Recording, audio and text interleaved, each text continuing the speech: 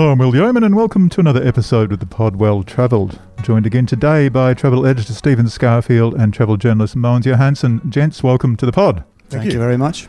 Lot to talk about today, and as Stephen was just saying, quite disparate subjects. We've got Mogens looking at some, I guess more broadly, it's tech, isn't it? We've got cameras, we've got a new card, and is it a cash card called Wise or something? Yeah, it's called Wise. It's sort of like travel card, basically. You can load different currencies onto it and so on. All right.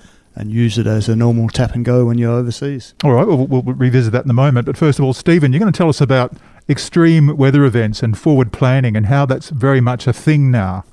Yeah, I suppose we're just making the point that we all became very adept in COVID with short-term planning and booking. You know, we were waiting to see if a border was open or make sure we hadn't got it, or there was some other issue. And also trying not to be too disappointed when you had to cancel. Exactly, and then and having to not go through the replanning, getting credits for your flights and all that. So we all got, I think a lot of us got very used to going at the last minute. Yeah. Can I go on Tuesday? Yeah. Am I still well? Have I got COVID in the family? Is the border open? Right, I'm off.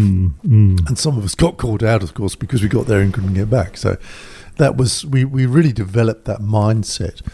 And I think now, you know, it's really important to say to everyone listening that thinking ahead, planning and booking ahead is very much where we are now. So it's a complete shift again, even more so than 2019 before the pandemic, because inventory, rooms available, tours available, is getting very, very tight. So, you know, you're already losing options for this year. And, you know, there's a lot of tours, cruises and so on released for next year. And you'll quite quickly lose options. And by that, I mean, you know, if you like a certain style of touring or you like small groups or you this or whatever you like, you know, you start to lose the options to do exactly what you want. I'm certainly seeing that. We're just doing some work for an Antarctica guide that we've got coming up, and for this year, it's just kind of the top of so many lists that Antarctica is very busy this year. So you really want to get yourself together if you're thinking about that for this season, which is November to March. By the same token, just doing some work on a Gibb River Road guide. The Gibb River Road is a 700-kilometre long, mostly unsealed road across the Kimberley here in Western Australia, across the north. And of course, we've got massive floods going on at the moment up there. The Bridget Fitzroy crossing, which is not on the Gibb River Road, that's to the south on the main Great Northern Highway, of course. That's been knocked out by the floods. So there's a lot of disruption.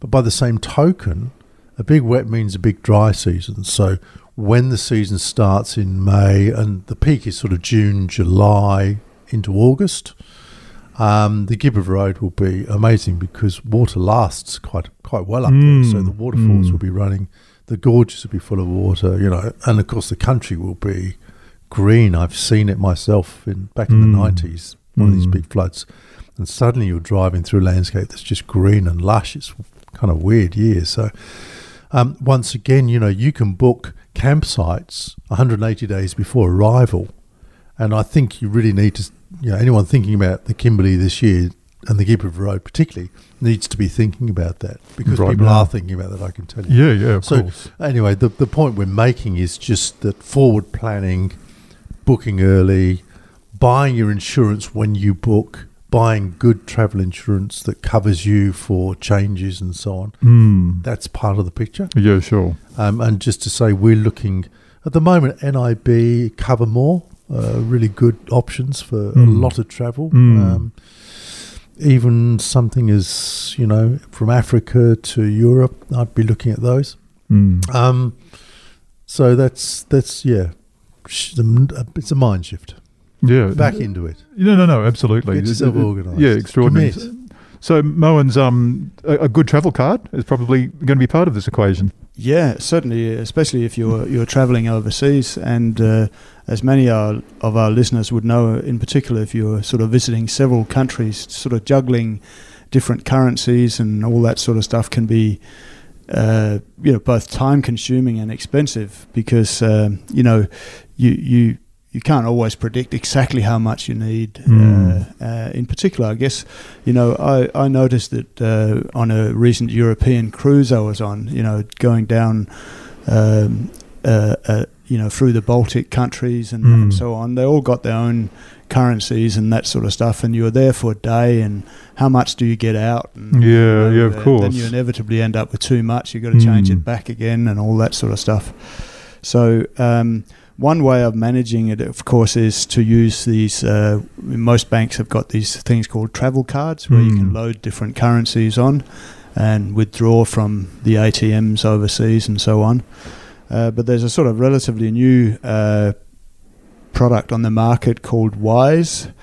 It's both a travel card and a card where you can transfer money to overseas, and it's got several functions, but it's a low cost option, and the beauty with this one is that you can make free withdrawals overseas from ATMs up to $350 per month, or you've got 2 free ones, and then it attracts a small $1.50 fee when you use it at ATMs and so on.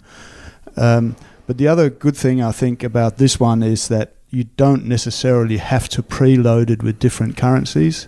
You can just go to an ATM and in the country you're in and withdraw, however much money you think you need, or you can use it as a tap and go card and just keep your Australian dollars or US dollars or whatever you choose in there. So I think it's certainly. I was doing a bit of a comparison sort of yesterday with some of the other travel cards, and certainly the fees charged are very, very competitive. Yeah, sure. And the way they operate, or they calculate the exchange rate, there's sort of a mid-range calculation. You get some that are either super cheap, sometimes at money lenders, or what are the exchange facilities in the different countries. There may be some cheap ones, some very expensive ones. They're usually the ones at the airport. Sure. But this is sort of a happy medium. If you were to Google what the exchange rate is for British pounds today, it will come up with an average figure, and that's pretty much what this card uses. Yeah, so it uses the average. Yeah, okay. So it's a really good option, I think, and they're sort of associated with the ANZ. So it's a highly regarded. It's not a startup or anything like that. Exactly. It's got that it's no support. I think that it's interesting, because I was trying to get my head around it too. That being able to just basically load it up or put money in there, and obviously for us Australian dollars, and then not having to allocate it to different currencies is the sort of point of difference. I think that's the main difference. Yeah, I think that's really good. But the fees are also also cheaper. Yeah, true. For sure. And then if you like me, for example, I've got family overseas, and occasionally we're transferring money for birthdays and Christmas and that sort of stuff, for gifts and whatever it might be. And that's actually, unless you're transferring a reasonable amount of money, it's quite an expensive proposition. Half the money goes in fees and charges. Yeah. So with this card, if at the other end they've got a Wise card as well, it's actually a pretty cost-effective way, much more cost-effective than some of the ones I've used in the past to sort of send money. Sounds I'll fantastic. definitely be looking into that. And I wanted to ask what the spelling is. Is it just WISE? Is it WY? Is it an acronym, or is it just the word WISE? WISE. So it is. And it doesn't stand for anything. Not as far as I could work out. They're saying it's wise for you to get this card, basically. Yes. It was named after Frank Wise, who was a former Premier of Western Australia, who's instrumental in the setting up of agriculture in the Kimberley. Okay. There's a segue there. That's an interesting... It's actually not, but there's a bit of history. Yeah, right, okay. I was thinking, have I missed something? No, we might park that one. We might just park took me that back one. to the Kimberley. No. But it looks very good. And that is, I mean, that's the world, isn't it? Even so many restaurants in the world have, now you've been out, I've been out. They've got the menu on the cue card, of course. So you look at the menu, and then you also just pay through the phone straight away through a card like that. So there's no contact with waiters at all. In fact, a lot of restaurants, there's no contact with waiters at all. No, that's right. I mean, on that, I mean, the other thing with this card, as opposed to, I've got a Westpac travel card, which I can't seem to load up to my digital wallet, and this one you can, apparently. But that's, to me, that's just an added safety sort of mechanism. The fact that's true, because I've got the HSBC one, and I couldn't load that up to my digital wallet either. No, so that's interesting. I've got mine in my wallet. Yeah. Okay, so it's six of one, half a dozen of another. Yeah. But that's not unusual, is it? It works for someone and not for someone else. Yeah. But to me, certainly when you're travelling overseas, that it's good to have. You can have the card in the safe at the the hotel or whatever, or on the ship or whatever where you're staying, and then use your phone as you normally would here at home. Very true. Good. So. Nice. We want to talk about cameras, and this will be a broader discussion actually, because we might segue to your forthcoming photo walks with phones as well. But sure. First of all, what have you got for us? Well, there's I noticed a few weeks ago, Panasonic they just announced that they have 2 new cameras coming up. It's their full frame. It's the Mark II version of their full frame mirrorless cameras. Right. It's just sort of been updated. Wow. And the main sort of improvements in this is basically the autofocus mode. On the Panasonic, that was perhaps the only thing that sort of lacked a little bit in their sort of early forays into the full frame market, was the autofocus. But they've the cameras are not out yet, but they've put in a new on sensor phase detection autofocus system, which is same as what most of the other manufacturers use. So I expect that to be tickety boo now. But we'll have to see until we get the camera in our hands. But certainly it sounds like that particular issue has been solved and now. Rectified. Yeah. But they're Panasonic's, I've always really liked their cameras, whether it was the Micro Four Thirds crop sensor cameras, that they've got, some terrific features in them, and they have the Lumix lenses, I've got one of those actually, as you might recall. They're fantastic. That's right. I mean, they're great lenses, and the beauty with these full frame cameras is that they share the same mount as the Leica cameras, so the Leica L mount, I think it's called. So there's a huge range of lenses available. So it's if you're looking for a full frame camera, these are definitely going to tick a lot of boxes for people. The S5 Mark II with a sort of kit lens, a 20 to 60 millimeter kit lens, will set you back about sort of $3,700. So it's not exactly cheap. But the thing with these type of cameras is that you are sort of buying into a system, and it's definitely a big step up from as good as our mobile phones are. This is definitely a big step up from anything like that. And when you're buying into, whether it being Lumix or Canon or Nikon or Sony, you're buying into a system, and it's something that you can really build on as your photographic interests sort of change or it's a good move for them, isn't it? You sort of, as you say, you've sort of been waiting for that. In that, I mean, I think certainly a lot of travellers, that the Panasonic systems were kind of fundamental. That was what travellers were using, and then a lot of people probably moved into Sunny because it was full frame, and it's nice to see them coming back over the top of that with a really good quality kit. Yeah, and certainly the Mark 1s of the S5, I tested that, and it's a great camera, and the autofocus was okay, but compared to some of the other cameras, like I've got a Sony,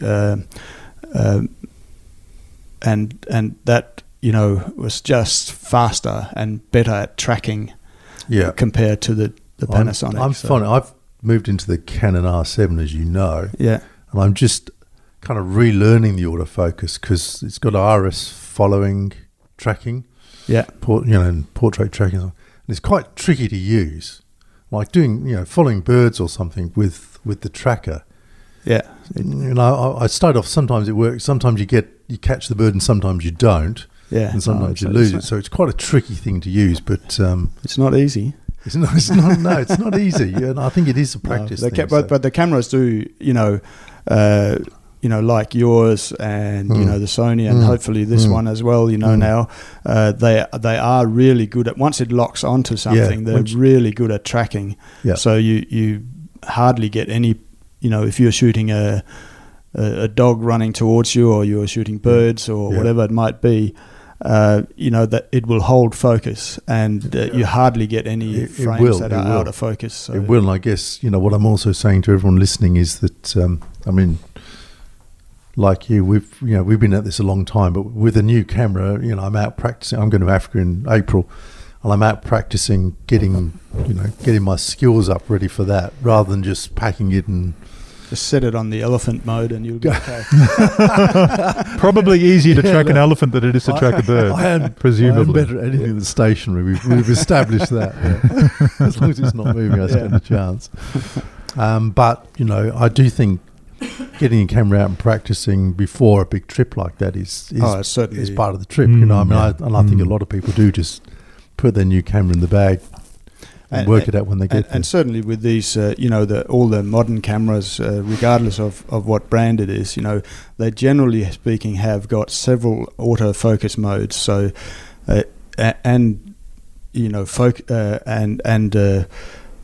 rapid shooting modes and so on. So it's important to sort of pick the one that suits whatever it is you're photographing. So.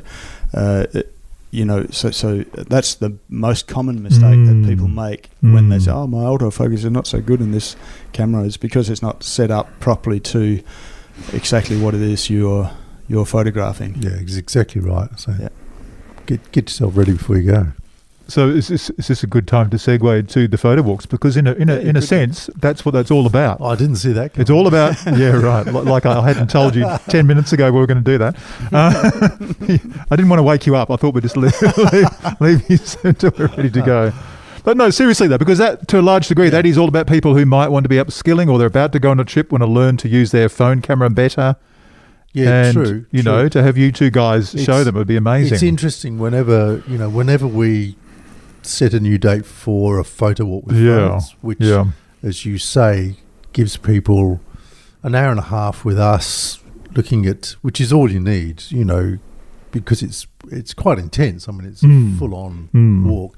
Looking at both the techniques and the technology in the camera and the camera phone, and how to set up, how to use it, all the different kind of tweaks and buttons and things. We're generally surprised that, or people are generally surprised that what their phone can do, even if they're very familiar with it. I think that's fair.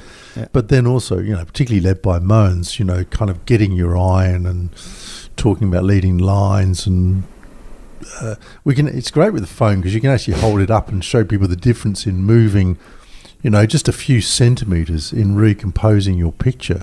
Yeah. And everyone can see the difference. It's really quite interesting. So we do a lot of that, as you know. Goodness, Will, you do them with us, and so we've just put another date together because the first one just felt like that, so we've got another date for March the 5th, which is a photo walk with phones here in Perth, in sunny Western Australia. It'll be fun. Will. They are amazing, those walks, I have to admit. Yeah. Yeah, they're good fun. Like you said, Stephen, people often, respond when we've finished that, they didn't realise the phone could do so many different things, and it's just a fun sort of hands-on, practical experience day. It is. So it's good. And part of it is what we've just been talking about I've been talking about with the autofocus. Part of it is setting a time and a place and going out and taking pictures. Yeah. I always, as I always think, I will say to people when they've turned up at 9 o'clock on a Sunday morning, that's the most important part of it.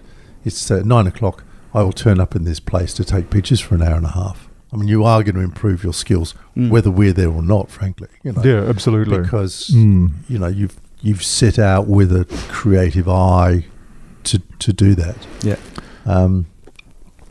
So, look, creativity, that's a good word. And I was going to ask you, as you're both aware, the world is abuzz at the moment with talk about AI, artificial intelligence, machine learning. I think a lot of people forget, because it's been hiding in plain sight for, actually decades. And our phones rely on AI to such a huge extent that we often don't realise that. So I'm wondering where you see this is heading. Are you going to be able to just sit down and rather than take a photograph, are you just going to type it into DALL-E or something?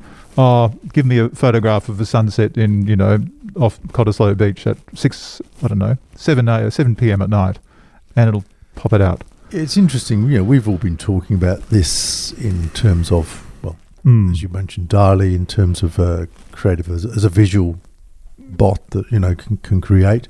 But also, of course, there's a new generation of chatbots, essentially. Which right. You asked them the question, which may have practicalities for even people like us as research.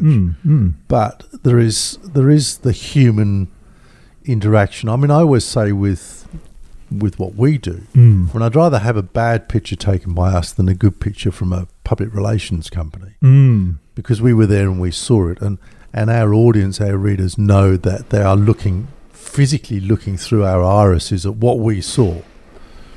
And I think that there's a connection with the reader or the audience in that's very important. Us, when we publish a picture with our name on it, I mean, that is exactly what we've seen and how we've seen it a few days before, which is very different to asking DALL-E to create you a picture. Exactly right.